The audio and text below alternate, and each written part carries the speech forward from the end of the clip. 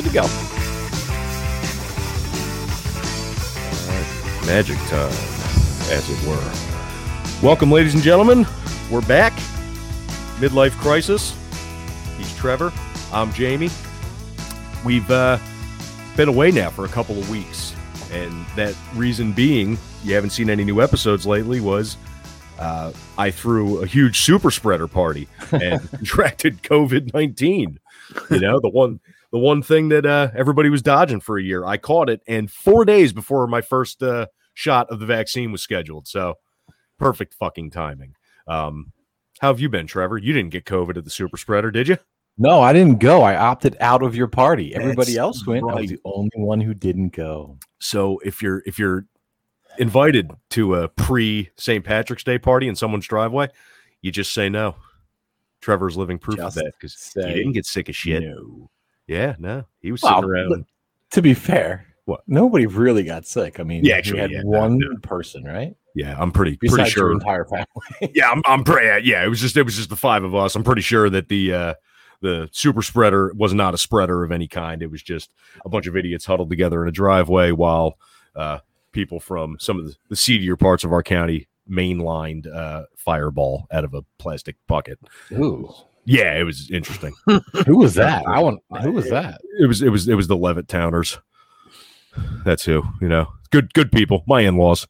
And their kin, I believe, as they refer to each other as. It's a good word. It doesn't get a lot of love anymore.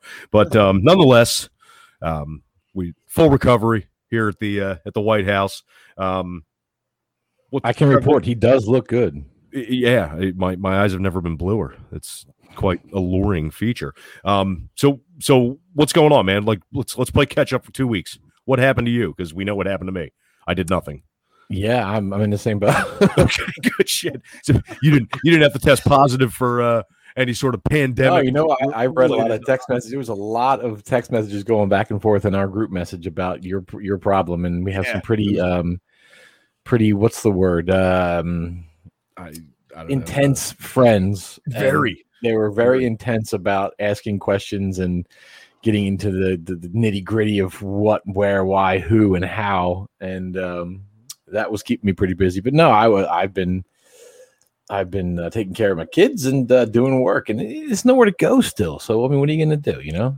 Well, funny you should say that, actually, because the one thing that did happen while I was on quarantine, and I was excited, the wife was excited.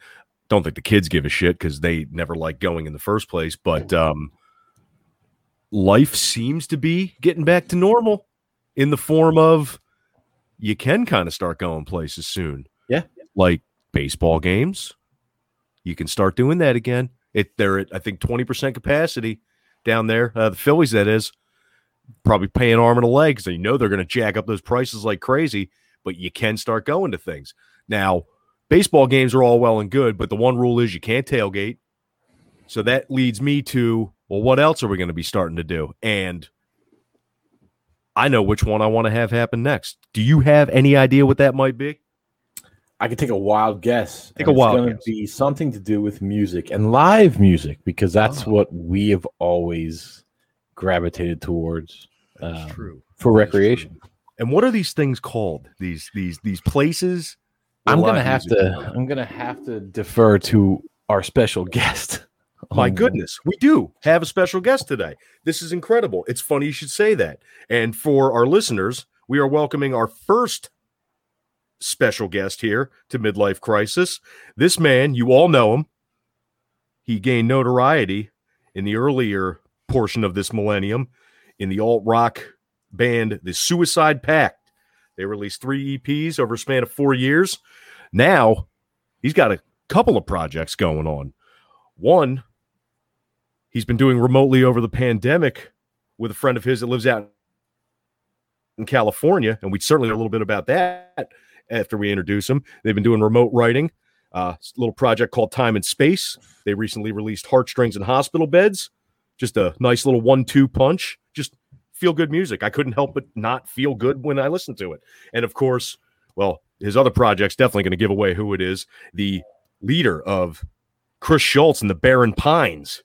A couple of EPs under their belt as well. Ladies and gentlemen, welcome the first ever guest of Midlife Crisis, your good friend and ours, Christopher Schultz. What's up, buddy? How you guys doing? What's up, buddy? Well, first, we'd like to say thanks for joining us, man. This is, something I don't think when we originally started this, we were even thinking guests, but then it came up and we thought, who's a good first guest? And we found, I think, the best first guest, Chris. I agree. I can't thank you guys enough for having me. I mean, I think you guys are on to something great. So, I mean, this is an honor. Oh, thanks, bud. Tell your friend. So, Chris, what are we talking about with the advent of the new live in-person events? I mean, honestly, everything like when I was actually kind of like doing local and I guess like out of the area concerts when this whole thing happened, and I was doing some shows and stuff like that to promote my EP, and it kind of got shut down really quick. So I really I think the biggest thing is I just hope that when they do open back up, that everything is kind of controlled, and like I hope it kind of like it makes people feel safe, you know what I mean? Coming back to concerts and shows, and the biggest thing is like to make people feel happy, and like that's the best thing about shows. Okay, right. So yeah, obviously, safety's got to be on the forefront of correct. Head. Now, when the pandemic kicked in, a lot of people, rather large stars or just local people who had a video camera, turned to the remote kind of streaming performance thing. Now you did a little bit of that, I believe, right? Yeah. I my buddy Javik, he did a Quarantunes podcast, and also I guess it's not a podcast, but I guess it was a concert series, and he had multiple musicians on that were all over the United States, and just to kind of like get people to watch it online, because that's basically what we were held to, you know what I mean? Yeah. And so I did 2 of them, and ended up being a great success, and I give a lot of credit for him to have me on there, but make a big sense about it is like seriously, like I mean, like I guess like to have people like enjoying live music while they couldn't go out to see it, you know what I mean? Yeah, no, I definitely, it wasn't even something that had occurred to me until I got, I think once one act locally started doing it, all of a sudden you just started seeing them pop up, and it was sort of like wow, duh, like why wouldn't I have ever thought of that, But the technology definitely able to bring people together, so to speak. I know that's been a kind of sappy, overplayed aspect of the pandemic, but it is true. People need to feel connected to other people, and when you can't physically be with them to connect, phone conversations are great, text messages are great.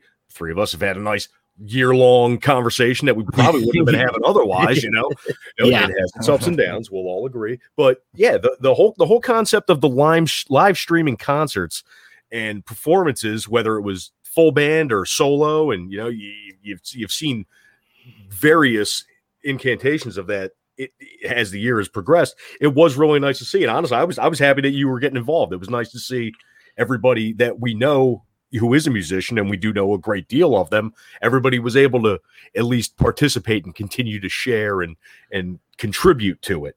With these mini concerts, if you will. It was neat, yeah, because like I mean, like it was like I think like with these, like I guess like you want to call them like the times that we're in or whatever you want to call them, like I mean, it literally just like gave musicians like a time to like shine and kind of get creative, and kind of like show their like I guess put their mark on their music, you know what I mean? Like so like whether it was like introducing yourself to your fans like from your home or from your living room or from your whatever type you want to say, like it gave everybody like a sense of like comfort.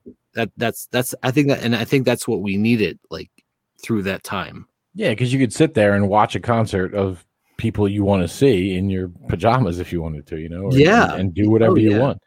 And you also have like that comfortability. And so, you can come in and out. And if you don't like it or you want to move on to something else, you have that option too.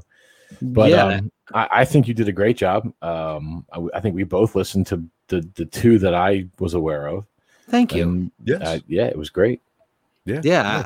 I think I mean like being a musician or I mean whatever type of vein you're in. I mean, like if you're working from home and like you're just like segregated off, you always want to try to communicate with like your friends or like your fans or the public. You know what I mean? It's just one of those things. Right. Yeah. No, absolutely. And it was, the resourcefulness and the versatility of you and other artists that were able to adapt to this big change. And it was a big change because as I'm sure you can attest, you're not standing in a room of people, or your peers, you can't look over there and maybe see, some bands have that one guy that comes to all their shows, or you got your girlfriend, your wife, what have you, like looking off stage, right. Like that's, you're staring at a box, or in our case, a little lens. It's got to be bizarre as hell, like I give you guys all the credit in the world, I think, when back when I had played, I'm going, Jesus Christ, that would have just been just weird. I can't imagine wrapping my head around that in this day and age. But you and others, everybody, hell yeah, you picked up your bootstraps and you pushed on through, and it was cool. It was really cool to see that move ahead feeling for everybody. It's it might seem sappy, but that's what I took from it. Everyone was like, nope, onward we go. We had no choice. That's what we had to deal with at that time. So there was no alternative unless you wanted to listen to albums or records or whatever. Yeah. Well, it was good that we had that, everybody, and it was an uplifting thing for everybody, right? Because you had that option to say, hey, we can't go see live music. Let's watch it on the Zoom or whatever the fuck. That's what I thought was cool about it is because like I mean like whether or not like I mean like your friends are watching or I mean like or fans or whatever, like I mean like you have some sort of like I guess connection with like I mean everybody's going through the same thing, obviously, you know what I mean? And I feel like that like when you kind of like put a little bit of yourself out there, it's like somebody's watching and like I mean like there's room for error. Like, I mean, like there's room for like the internet connection going down, or there's room for like anything happening, or like you just mess up. And like, it was just like, so like comforting, just like somebody like just wanted to hear like a song of yours, or wanted to hear like, just like something uplifting to like get them through their day, because it was a really trying year. Yep. Yeah, I would definitely agree. So let me ask you as somebody who writes music, does a pandemic, an event like this, an ongoing tribulation in life, does that give you, I get, more songwriting ammo, I guess, or did you find a lot of extra time to write, like was a mood did it have any sort of altering effect on your process or the content of your songs or anything like that? I kind of interject, and you had gotten married, what, 6 months prior to being locked in with your new wife, and you, and you were you were part of the folly, Trevor. that probably deserves. I mean, shit, that's a hell of a lot of credit, man. That's whoo. They say that first year is the hardest, and the back end of that first year, you didn't really have a choice, man. So, hats off to you, sir. I honestly think I was writing music like crazy. I couldn't take it. No, I mean that's both great questions. Like, I mean, I honestly think like with like everything happening, I mean, like you always take like I mean, personally, me, I take things from like my own life and kind of like contribute them in the songs, and like kind of just like it might not be the exact like way things happen, but like it's just kind of like a thought in my mind, or like something that could be in somebody else's mind. But that being said, I think like with the whole like I mean, first off, being married, I mean, like I mean, that was the best thing. I mean, like crazy meeting my wife, and like just the way we met, and like the way that like everything worked out, and I couldn't trade it for the world.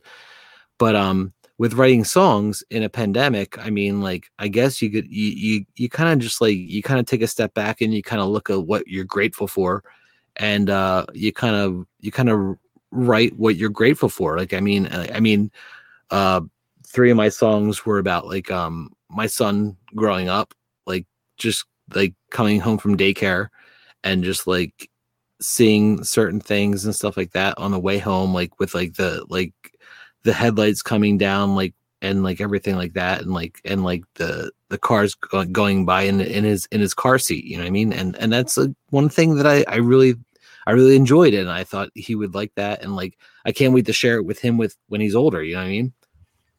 So yeah, that was like a big thing. It's like I guess you kind of just you take everything into like a grain of salt and you put it into a ball, and then you just see what comes out of it. Very nice. Very nice. Okay. Yeah. It's I you know, to hear how somebody works out their process has always fascinated me. In my limited days of songwriting, 20 something years ago, heavily drug induced at that, Oh, don't give yourself credit, Jamie. Come on. You wrote a couple zingers. Zingers. You write about your friends who get accused of murdering people in the back seat. And, who are we talking about? I could spin a couple of your songs right now. They're good songs. Fictitious animals that sexually assault women. It's weird. It's just but no, it's on that, because I would like to know what the fuck you're talking no, there's recordings out there, probably one, I don't know. I think they're all over a crooked eye. Mulheron's got them all. But it's as far as the songwriting process goes, that sounds like inspiring to others. Yeah, you take what's happening to you, and you do a fine job with your song. Your songs are always I always have one feeling, any one of your songs that I've ever listened to, it's I just walk away. It's just like like that was just nice. It was just nice. I feel good every single time. And like Jamie, I really appreciate that, because like I mean, like honestly, like I mean, like I it's not that like it's not that it comes from anything. It comes from real life situations, but like it really just like it's one of those things where you sit down and you just want to just like put the pen to the paper and just like really just like what happened today, or like what happened in my life, and it just like I mean, I feel like a lot of our lives, like I mean, like I've known both of you since I was a kid, you know what I mean? So I mean, a lot of our lives have intertwined, and I feel like that songs can kind of like, I guess like kind of I guess project and you feel like it's a good song, and that makes me feel good. That makes me feel really good. Are you saying that Jamie and I have inspired your songwriting? Well, I mean, yeah. I mean, to an extent. Have you ever written a song about me? Is what I'm asking. Was your hit song "Bend Over, I Love You" about me? Well, yeah. I mean, I guess. Yeah. I mean, yeah. Trevor, I apologize, but no, the one he wrote that was 2 inches or less was better about you. Well, I'm still happy about it. I don't care. He didn't name shit after you, dickhead. You got 0 songs named after you. I got actually 2. Trevor. Yeah. That one was named after that was named after you, Trevor. That was a good one. Yeah, the bend after you. Yeah, that's a good one. What? Yeah, I didn't even make that joke. Well, Jamie did, or somebody did. Nice. But yeah, I mean, it's one of those things. It's like you kind of like feel inspired, like when like you kind of like you get something good happening in your life, or even if it's bad. But I mean, like literally, like if you take the good and the bad together, like I mean, like you try to form something, you know what I mean? And it for me it works. That's the best thing I can say. Yeah, and the biggest thing I take away from your music is that, we all go through shit in life, right? We all have we get dealt shitty hands on certain aspects of our lives when we go through it, right? Yeah. But your songs never really portray like I'm like sad. Like they always come across as happy and Really? Yeah, Okay. I mean, to me, they're upbeat. They're never really this sad. Well, we make jokes like I call you emo and stuff, but you're not. You never have really been emo. But like, No, I've been called emo my whole life. So See, I'm convinced he's still kind of emo. Yeah, but that's my point. Is like his songs have convinced me otherwise because they're not like, woe is me, I'm going to slip my wrist. It's like, he's looking at the bright side of things and he's taking the best out of a situation, and he, to his credit, he always does. I definitely would agree with you there. I mean, as far as the emo thing, I would have never put him as one of those like self-deprecating, like, oh, give me my eyeliner emos. Yeah, right. Although you might wear eyeliner, and that's fine. I'm not judging. Are you wearing eyeliner? I am not wearing eyeliner. I swear to God. It's definitely rouge. It's the whole thing. They still wearing rouge. All the flower gals. I knew. You go over to that juke joint. You got your makeup there. You put your rouge on your face there, huh? Put on your Sunday best, buddy. I knew Jamie was going to write back right after that. Yep. Of course I was. But no. I understand what he means with the emo thing, and yeah, he's right. It's not the join the Black Parade kind of emo. It's the in touch with your emotions kind of thing. You always have been that. It's always reflected in your songwriting. Right. I appreciate that. Yeah, I mean, and that plays. You're an upbeat guy, man. In a world full of pessimists and smartasses, though you can be kind of sarcastic. You need improvement, but he needs a few drinks. You're an eternal optimist. No matter what's going on, your toes keep tapping, and that's a lost ability in this day and age. So I commend you on that myself, and I appreciate that. Thank you. Clearly reflects in everything that you do. I mean, you do you, man. That's what we like. Yeah. Well, I appreciate that, and like, I think one of the best things, I mean, like that, like you can really take from that is like, I mean, you can't just like, I guess, fake a song or do something. I mean, Jamie, you know that. You know what I mean? You can't just like take a song and just like fake it and just like write a song that's just like not really yours. You know what I mean? Like, I mean, you want to, when you write something, you want to make it yours. You know what I mean? Well, I don't know. You're emotionally connected to it, right? Yeah. You can be emotionally connected to it, or you can, just be in a jam band and write a bunch of nonsense. Well, I mean, it's the easiest way to get around that. Well, you kind of screwed my whole point up, but I mean, the extent of my songwriting ability goes to me singing into one of those stupid like recorders when I was a kid, and then my dad being like, "What, are you gonna be a singer?" That dashed all my dreams. Well, Dad, no, I guess not. Thank you, sir. Yeah. No, but I mean, no, he never said that. Ooh, look, a soccer ball. I'll try that instead. Thank you. I went from singing, a beautiful career in singing, to soccer.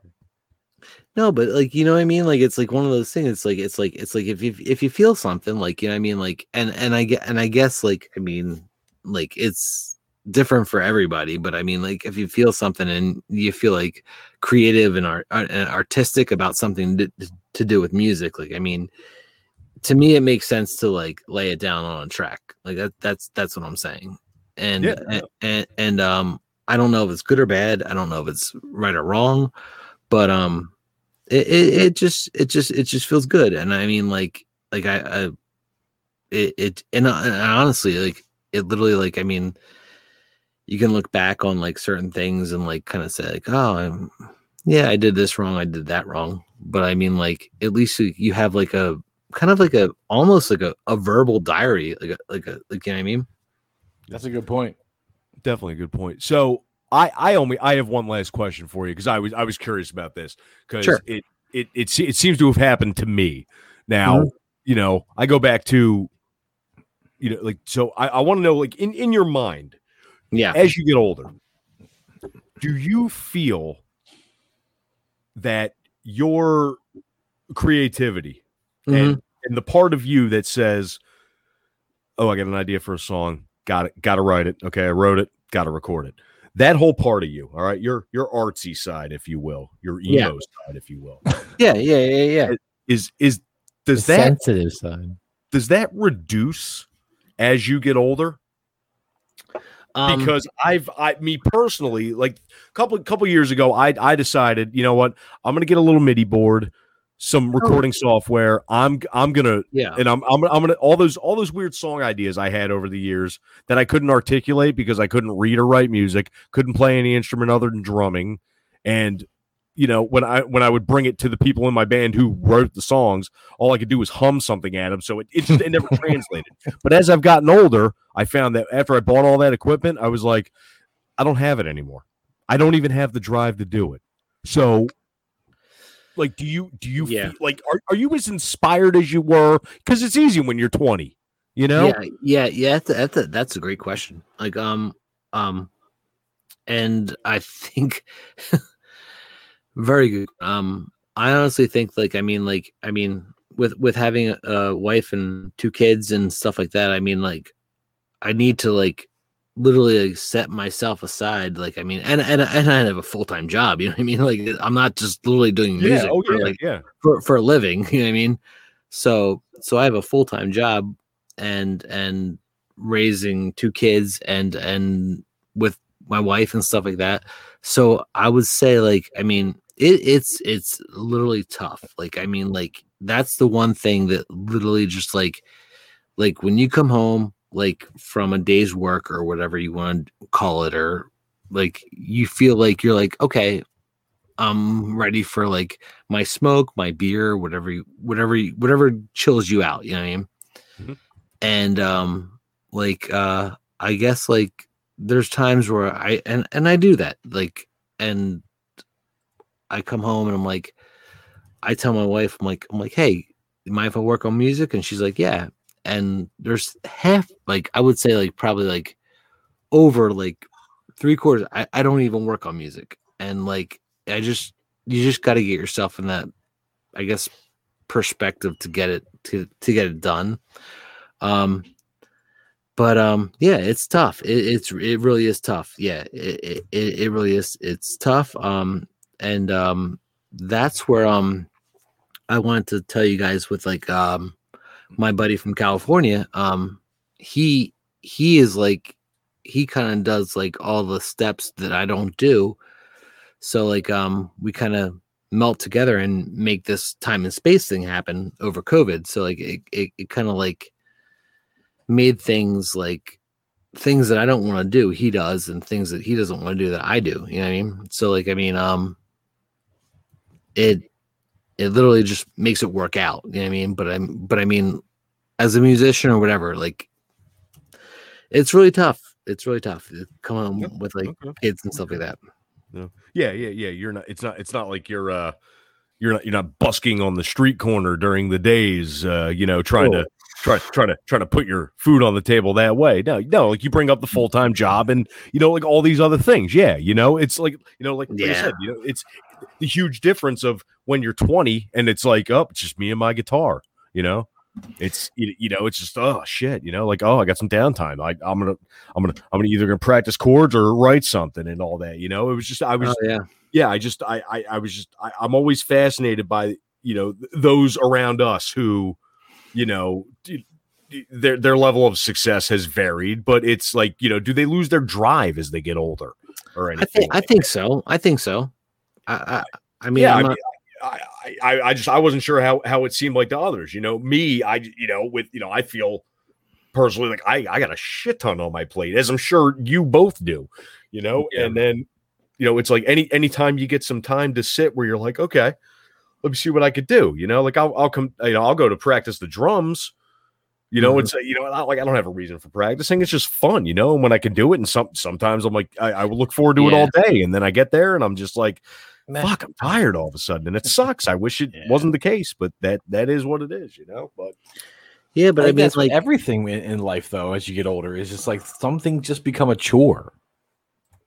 But that goes back to Jamie's question to you: is you have been always in music, so but I mean, I feel like we all kind of like we all kind of like grew up in like a music realm. I mean, Well, I guess Jamie has too, so it's not really. no. I'm saying like, I mean, like I feel like we all grew up as in like kind of like the same kind of realm. Like, I mean, even with you, Trevor, with like in like keyboards and stuff like that. I mean, like and stuff like that. Like, I mean, like, do you feel like when you come home from work, do you feel like I guess like inspired to like do something like on a keyboard, or do you feel like just like, okay, well, I'm gonna take care of my kids, I'm gonna just do my thing, you know what I mean?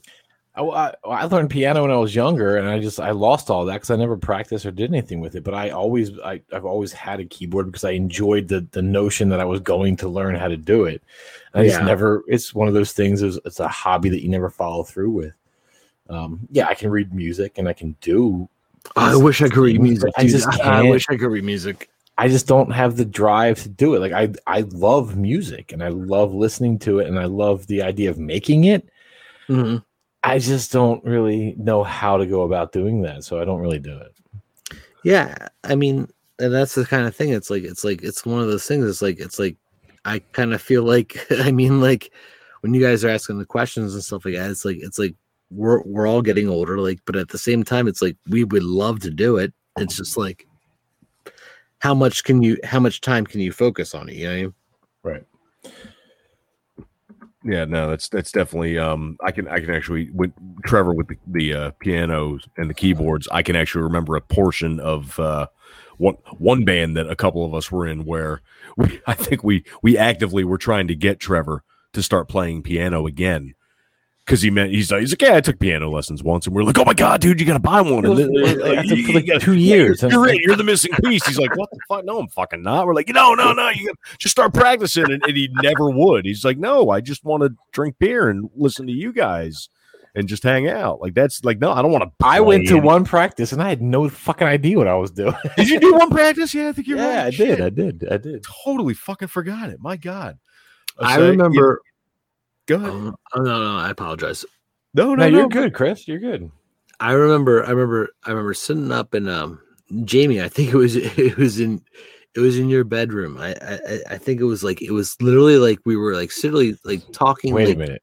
Hold on. No, stop with all the mess up stuff. No one else was there. No one else. But like we were seriously singing like I forget what song it was, but I can't remember. But anyway.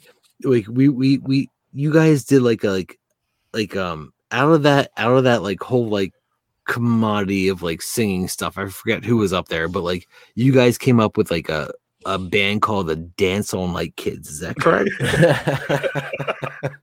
Am I correct? Absolutely, yeah.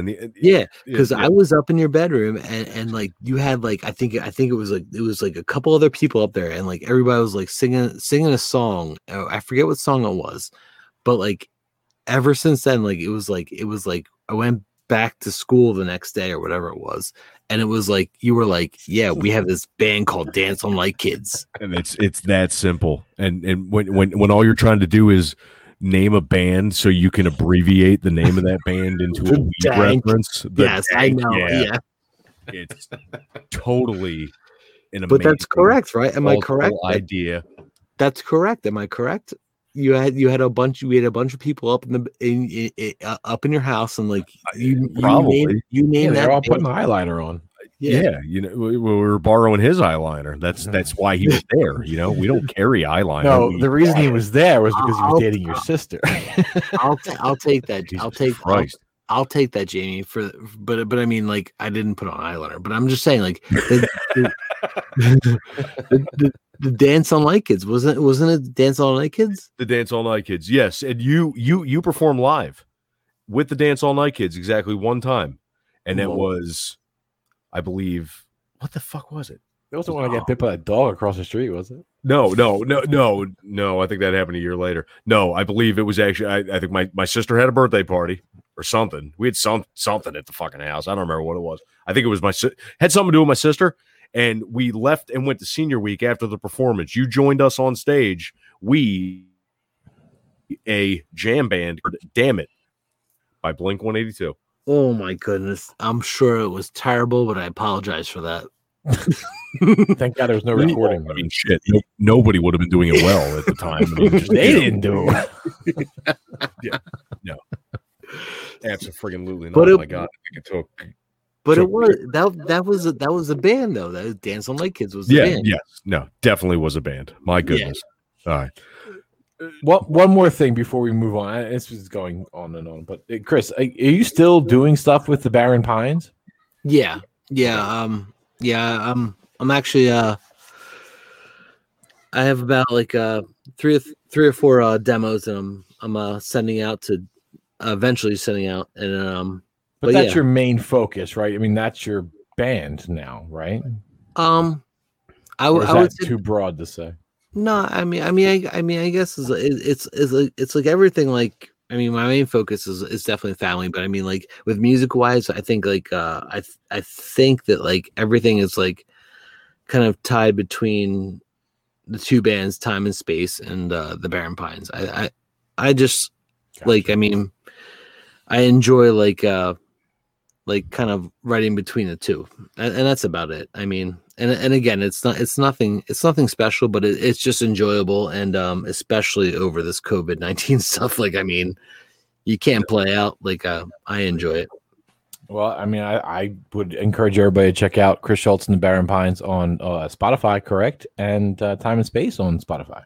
Yeah. We're both on there. Thank you. Yeah.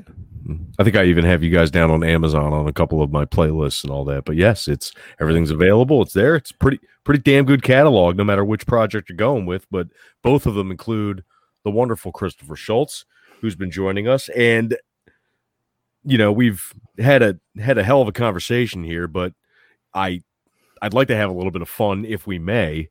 I thought we already did have fun. No, Jesus, that was fucking business, man. Jesus. Oh Christ. crap! Oh, Okay. Trying to promote You your enjoyed garbage that? music. We might have I'm just to. All right, we got to kill the whole thing and start over. Okay. Or well, there's always editing. So tell you what, we'll just All keep right. going with the theme of actual fun here. Sounds good.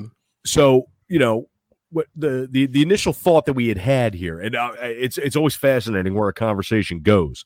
But the original thought that we did have here was concerts. Yeah. Mm. Yeah. We're going to be able to start going to them again. All right, we got them. They're happening locally. I think bars are having little outdoor gatherings.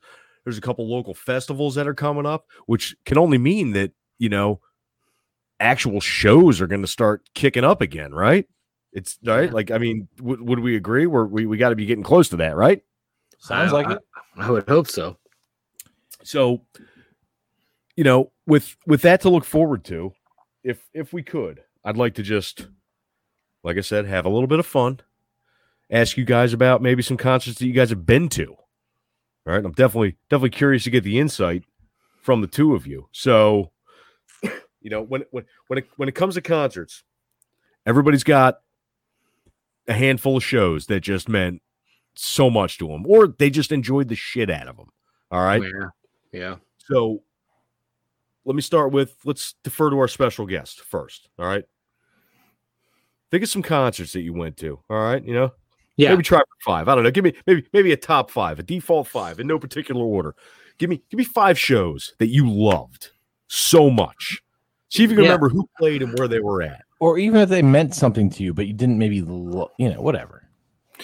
I mean, I honestly, just 5 awesome shows you went to. yeah. I mean, I can definitely I can at least give you a couple. The first one, I think it was like one of the first Y100 Fez. I remember they were called the Festivals or whatever. Yeah. And my buddy Bill Lomas and I went to BJ? Yeah, definitely. Yeah. We went to go see a band called Weston, and like it was like seriously, like they were like playing on the side stage. They weren't even on the main stage, but like they played the side stage, and like it was like right when like the sun set. The top 100% best concert I've ever been to. Just, Chris doesn't do drugs. Folks. Them on that stage. I'm sorry. You mean just them on that stage, like their individual performance? Oh, like yeah, it was literally like I mean like no one really knew of them at the time. There was a band called Weston, and like they literally like killed it, and like it was like the sun was setting. It was like a small crowd, but it was at a big festival, and it was a great deal to me. I mean, I know it probably wasn't to you guys, but the other thing was I guess like my other concert was seeing Jimmy Eat World when they played the First Unitarian Church down in Philadelphia, and it was right before their album Clarity came out that they were like, I mean, Clarity was like they were known for Clarity, but I was like gonna say, yeah. So you got them like the minute before they blew up. yeah, like I mean, like I still have like a dollar bill signed from like Jim Atkins, and I was like, I'm still like hypersensitive. Like I'm like, don't ever touch that. Like, you know what I mean? Like, oh dude, I seriously am. I'm like it's like literally either on the fridge or in like some like silver like locket thing that I keep. That's emo, dude. I know, I dude, I'm not gonna lie, but if you put concert memento in a silver thing, you might be an emo. Yeah, I'll take it. I don't care. I'll take it. But I mean, like, it literally like that was awesome. Like, I mean, watching them and like getting to like meet them like while they were going on their. I think they were in a bus, but either way, like I mean, either the bus or trailer, like it was super cool to see them before they got big. That's cool. But like I mean, I guess like other than that, I would say like I mean like the top 5 concerts. I mean, that was my best too. I would say geez, I guess I mean I saw Beastie Boys. I mean Beastie Boys. That's pretty impressive actually. Like I saw Beastie Boys at Y100 Festival, and like and I never the thing that bothered me about Beastie Boys is like I felt so bad because like I got them, but I didn't get them as much as like other people got them, you know what I mean?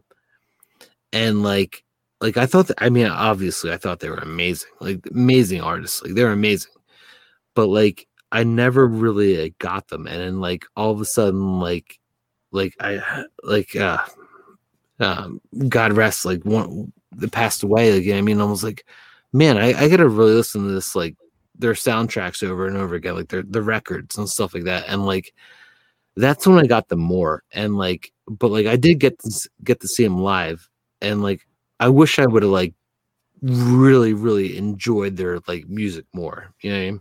Yeah. Like so I would say like I hate to say I don't have 5, but I would say yeah, Jimmy Eat World, like Beastie Boys, and whatever the other one wanted to say, but I mean I forget. Weston at the Weston, yeah, Weston. But I mean, but like seriously, I seriously, I wish I would have got to see like, I wish I would have understood Beastie Boys when like everybody did, because I didn't get that idea yet. No, but you're right though. You have a certain feel for things, and some things are there, and they're in the pop culture, they're in the mainstream, and you're like, yeah, I it's okay, but maybe I'm just not that into it. And if it doesn't speak to you, then it doesn't speak to you, right? Yeah, but I mean, I feel like because it was like I should have got it. I should have got it, Trevor. Yeah, I should have got it. You know, I'm not. I mean, it's like Rage or any of the bands that were out there. That's it's like correct.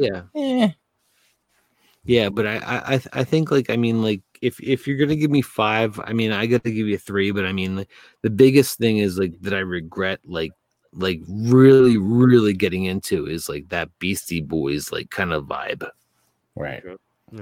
So is there one band you wish you could have saw? Oh well, just seeing it. Just talking about it right. Question. Just talking about it right now. I mean, obviously, like I mean, no, like you know, I'm not talking like the Beatles original lineup. You weren't even born yet. A band you could, you know, they came around. You just never pulled the trigger on it. Yeah. I'm actually. This is going to be kind of crazy, but I mean, I might get a slack from this, but I mean, I'm going to either say, I'm going to say, Rage Against the Machine, okay, or I'm going to say, I'm going to actually even say the original lineup from Guns N' Roses. Oh, okay. Wow. Okay. All right. Yeah, I honestly think that, like, I mean, like, what Guns N' Roses did, I mean, like, at the time, for me, like, I mean, I really think that, like, I mean, like, I really loved what they did. My parents wouldn't let me see them. It's shit. Sometimes when it comes to math, and I was born in this year, and this album came out here, and it's every now and then you're gonna run, when it's really early, and you're a music fan early on, you're gonna run into that problem of your parents going, "Absolutely not! What are you crazy? That fucking band? What are you nuts? No, get the fuck out!" Yeah, I mean, I think that would have been amazing, like, to see them at their prime. Like, absolutely. Trevor, what do you think on, like, your handful of great shows? What do you think? I mean, I think you go back to that first one, that first concert you've been to, right? That's always got to be, whether it was good or bad or indifferent, it was like the first big concert you've been to. Camden was back then for us was the Tweeter Center, right? Tweeter Center, yeah, that's what it was first. I think it was like 15 it was 16 or 17, I forget. For Fleetwood Mac, that was my first concert. I enjoyed it. I was in love with Stevie Nicks. I remember that concert. That was when they did that, like, that televised thing. Yes, they came around. I can remember.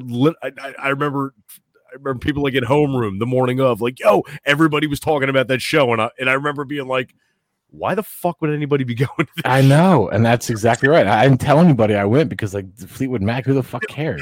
Half our school was there, and, like, everyone was like, they're, like, one of the best bands ever. I'm like, I would never go see them. And everybody that I talked to, they were like, it's one of the greatest fucking shows I've ever seen in my life. But it was when, like, Lindsey Buckingham, I guess, like, first came back again. Yeah, and it was like the original. It was not the original lineup, obviously, but it was all of the Buckingham lineup. It was right, exactly. Yeah, and Stevie Nicks she still sounds amazing. It was sounds good, man. Listen, we could do a whole episode on people that I think are fucking overrated as hell in music. Stevie Nicks is easily going to be at the top of that fucking list. She drives me nuts. I'm a Christine McVie guy, to be completely honest with you. Sure, but she, in the realm of, was Stevie on point for Stevie? Yeah, at the time she was, but I just thought she was hot. They had a solid thing going. I guess she does it for me there, but like when I'm listening to a performance, her fucking voice drives me nuts, and her solo shit is just garbage to me. I'm sorry, I don't understand how the fuck she even had an income. But that's just like first concert experience. It's got to be up there, right? All right. So, Fleetwood Mac, at what I have been told numerous times, was a phenomenal show by people that we grew up with. What else you got? Yeah, I mean, we've obviously, all of us have gone to our fair share of Phish shows. And there's been festivals and things that we've attended, and it's not just it's the whole camaraderie of things. Like, so my first festival for Phish was Oswego up in New York, and that whole weekend was just great. I mean, we shared some pretty good times in Florida as well on a festival. That's true. Yes. No, the whole thing that was probably up there with one of the top 10 or top 5 shows, if you will, of all time, even though there was 3 or 4 or 5 shows in that span. Okay. Foo Fighters was one that I saw when tickets were bought for my birthday. I saw Dave Grohl when he broke his leg that tour, and he was on a throne. Gotcha. At the that was at Camden. That was great. I love that. They never disappoint. The energy wasn't there because he's sitting on his fucking ass, but it was just fun. I'm sure him sitting on his ass. It had to still be good. Yeah, because from a technical standpoint, which I definitely appreciate the technical side of anything. They're just solid, man. Like they don't miss a beat. They nail it. Absolutely. And it's just like a lot of bands. Remember back in the day when you watch a band live, you'd be like, wow, they sound like shit. Their albums sound so much better. But nowadays, even back 20 fucking years ago, it was like these guys would practice and rehearse so well that they wouldn't miss those beats. They wouldn't even break a string. Yeah. Nope. Yeah. So that was it didn't matter. And that was great. I didn't care about that. And it was packed. It was great. Cool. Another one, I think you were there with me, was Metallica at the Vet. You talking? Wait, inside the Vet? Yes, I was not there. Okay, well, we went to see Metallica at the Vet, and I've never saw more tits come out of shirts. You're not talking about the free parking lot show, are you? No. I'm talking about the actual show in the Veterans Stadium, the giant bowl, and they were like I don't know if they were in the middle or they're, but either way, like I loved Metallica when I was younger, and that was another great show. Okay. I got two more that are really the ELO show that you and I saw. ELO, Jeff Lynne, they sounded amazing. I thought that was one of the best we have shows a very I've ever similar seen. list. Yeah, so We do. We have a very similar. The top list. of my Okay. list, Yeah, the first, that the top of the list of all time. I'm a big Talking Heads fan. It was David Byrne at the Electric Factory in Philadelphia, and they played every Talking Heads song that I could ever want to hear, and it was the best show I have ever seen, hands down. And that was 25 years ago. Okay, I recall that show. That's I opted crazy. not to go. I did not appreciate the Talking Heads 25 years ago the way that I should have. Eventually, I've since gained that appreciation. Went and saw them. Was it a couple years ago? The American, whatever the hell that weird. It became a Broadway show that he did. Yeah, he gets into those ton of real Talking Heads songs. political statement shows, and it was just a well performed musical theater show. It was fantastic. What would you say would be one band that you could have seen? You know, like I said, nothing crazy. You can't go bringing people back from the dead. No, you know? I will give you two. A band that you reasonably could have seen but didn't. Who would it be? I had an opportunity to see David Bowie, and I chose not to because the tickets were just ridiculously expensive. Well, you're going to say Bowie too? Were you going to say Bowie? I was not going to say Bowie. Nope. Oh, okay. Nope. Well, I had an opportunity, and I bailed on it. I didn't go. The second one that I could have seen, and you still probably can at some point in the Mediterranean or something, but I would have loved to seen Pink Floyd. Okay. Or at least Roger Waters or David Gilmour solo. Those are two opportunities I never really had, and I really wish I would have sought that out more. Obviously, we can say the Beatles. I would have loved to see McCartney play, like Harrison. Any of that. Time travel were a thing, that would easily be the band. Yeah. Oh, you know what? I forgot. Tom Petty. Right before he died, I saw him in Philadelphia, and that was one of the best shows I've ever seen. Okay, there you go. And then he died. Yeah, I heard good things about that show as well. I got to see him twice. Phenomenal. Damn glad that I got to do it. Your top five and my top five have a couple run-ins. First and foremost, in no particular order, that ELO show was just for people who don't love ELO, and as far as I'm concerned, if you don't love ELO, you're wrong. It's that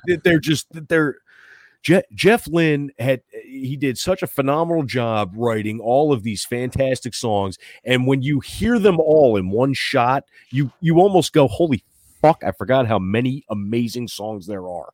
Can I just fucking amazing songs. We were behind two older people, and they turned around and they said to us, "How old are you two?" And we were like, "I don't know, like late 30s." And they were like, "Holy crap!" They were like, they were like, "How the fuck do you know every single word of every single song?"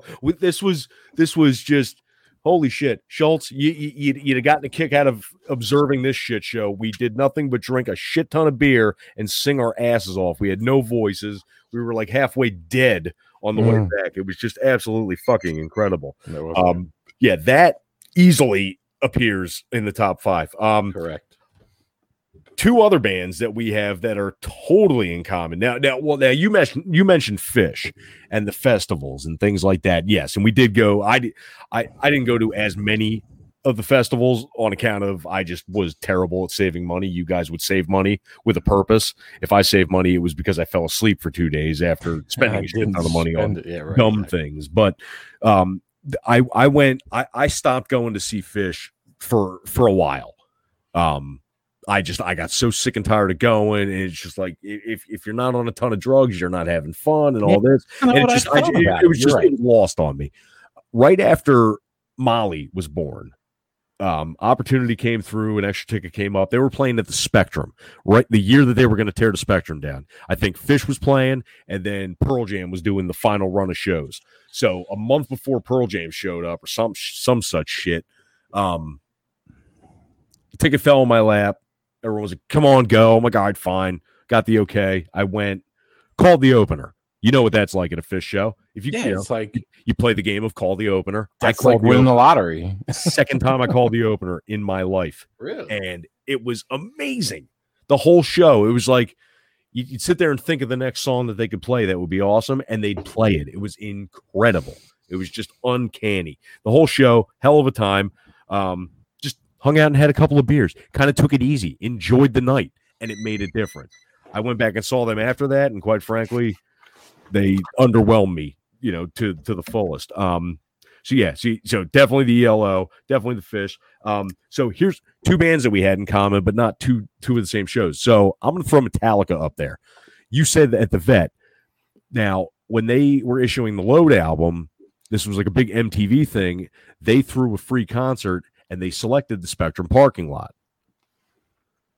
And this show was absolutely phenomenal. Abso-friggin-lutely phenomenal.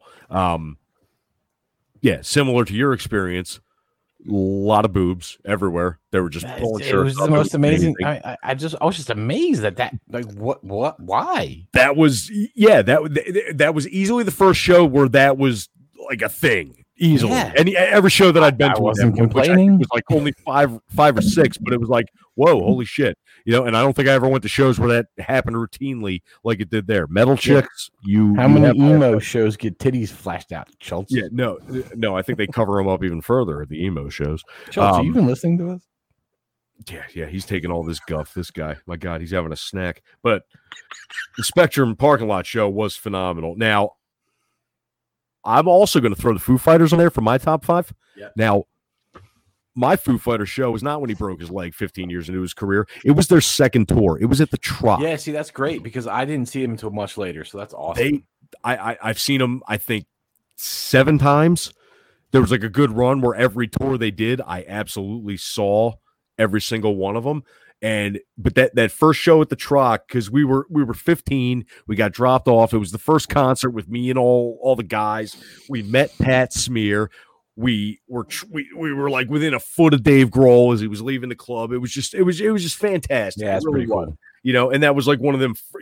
As Schultz had mentioned with his the Jimmy World before they blew up kind of thing.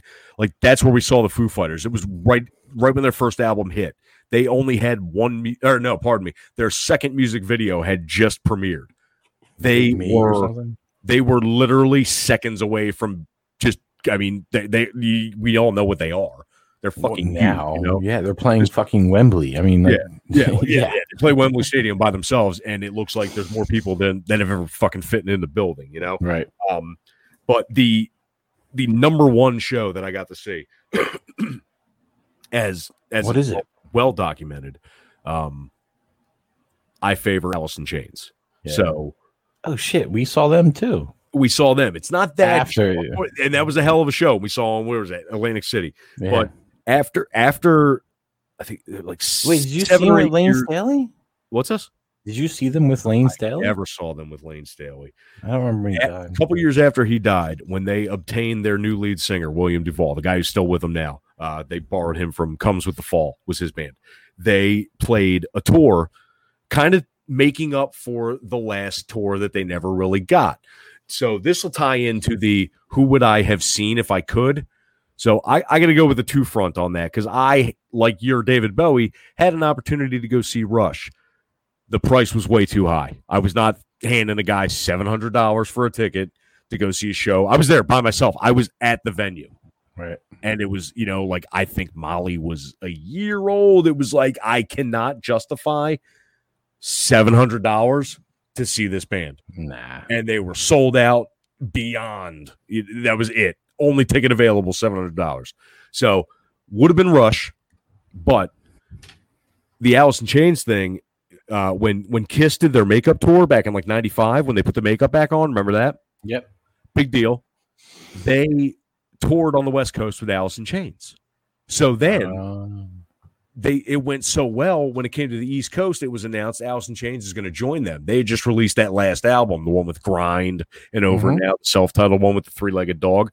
Right. So they were supporting that album, and they were like, what better way to spread the word on our album than, opening for the biggest band on the planet right now because Kiss was tearing it up. Yeah. So I bought tickets with Kiss as a bonus. I'm like, all right, fine. I'll see my favorite band, and then Kiss will play, and I'm sure that's going to be amazing. So we get there, went down, me and a friend went down.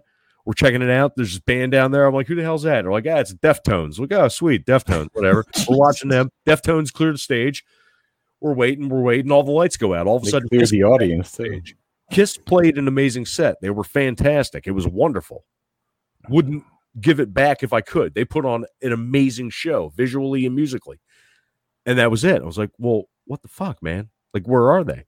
So back then, you had to read in magazines what happened. Turns out Lane Staley went back into rehab. They had to cut the tour short. So like, really? Fuck. They were set to be there. They were totally set to be there. But then he goes back into rehab, so I missed out on seeing my favorite band of all time in its. Wow, that's a really good story. Like, I was like devastated, but like, you know, when you understand what Alice in Chains is about, you get why Lane Staley goes into rehab, because that's kind of his thing. That was his deal. Yeah, and that's it's the unfortunate part about it. But yeah, so you talk about bands you could have seen. Yeah, I got one of them, and then bands I had every intention of seeing went to the show and they failed to arrive. So yeah, that was yeah. It's just funny. And back then, like, we didn't have, well, you did have the internet, kind of, sort of, but before then, like, we read magazines. Hit Parader, right? Remember the magazines that you would just fucking. That's exactly where I read it. Was in the Hit Parader magazine. Exactly right. I remember it was something. There was like a little like a corner tab there that was basically indicating to you.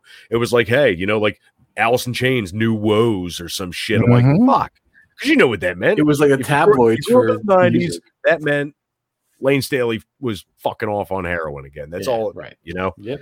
Everything about his life revolves around heroin, and it sucks. And he died, and it's terrible. But so a couple years after he died. Back to my original thought. I love my ramblings.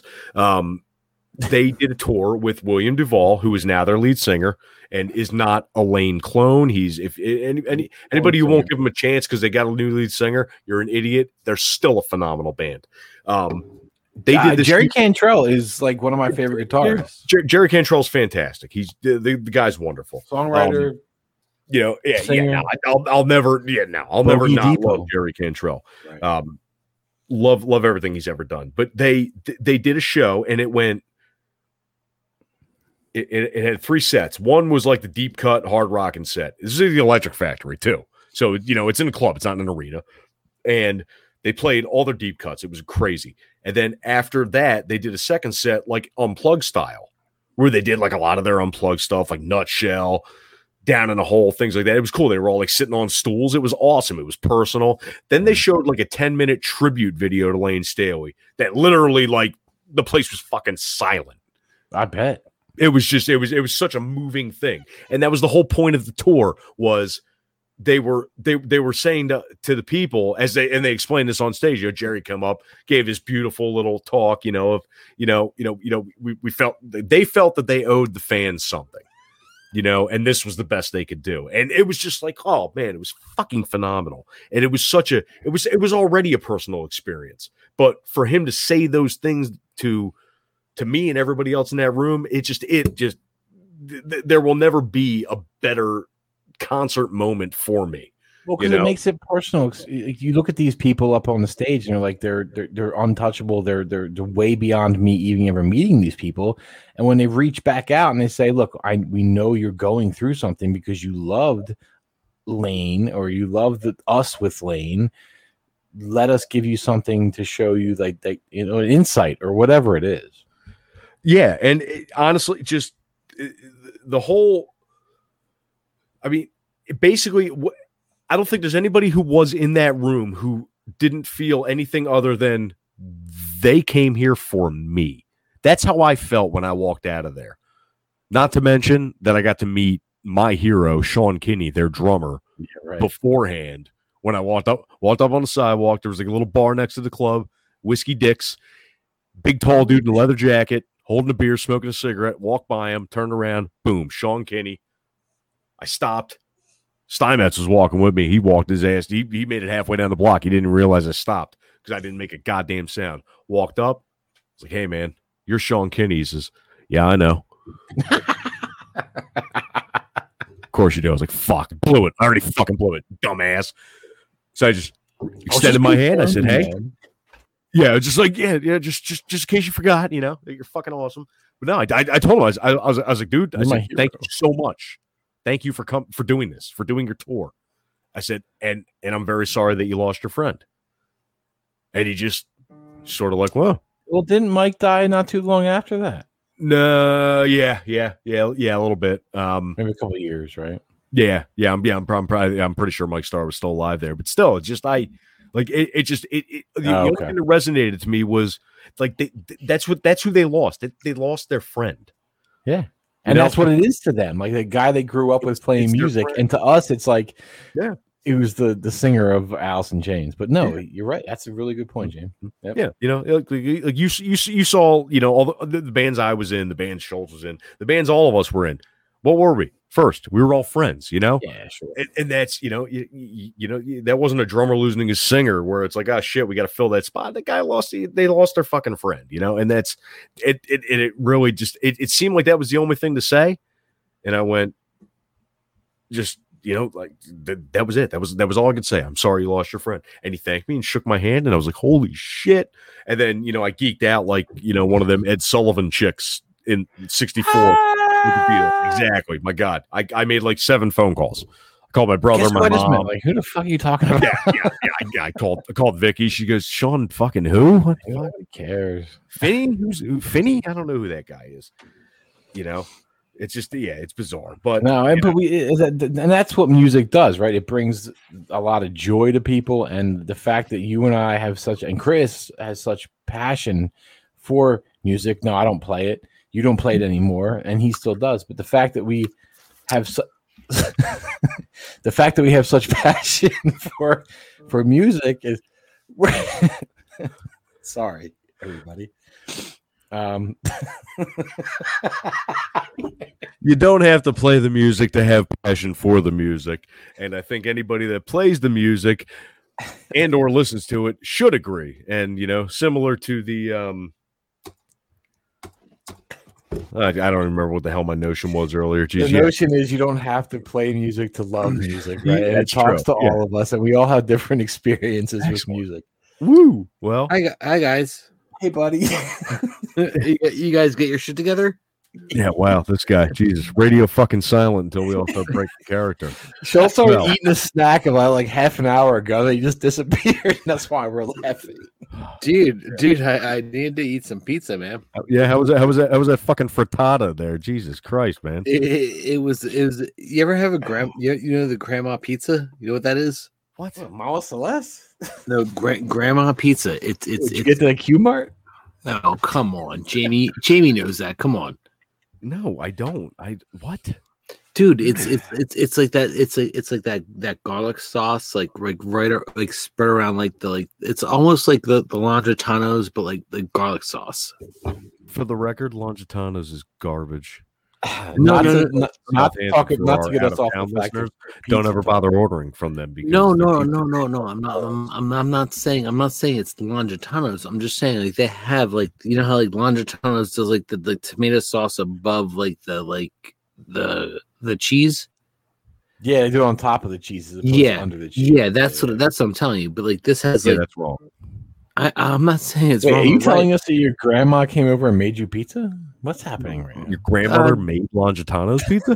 That's really nice. My grandma's dead. Thanks. Oh shit! So's all of ours. Mine aren't. Trevor did. Both of mine are. Yours aren't? Oh Jesus Christ! Trevor didn't know that because he was laughing at me. No, I wasn't. I don't have anybody that sends me a still call laughing. on my birthday.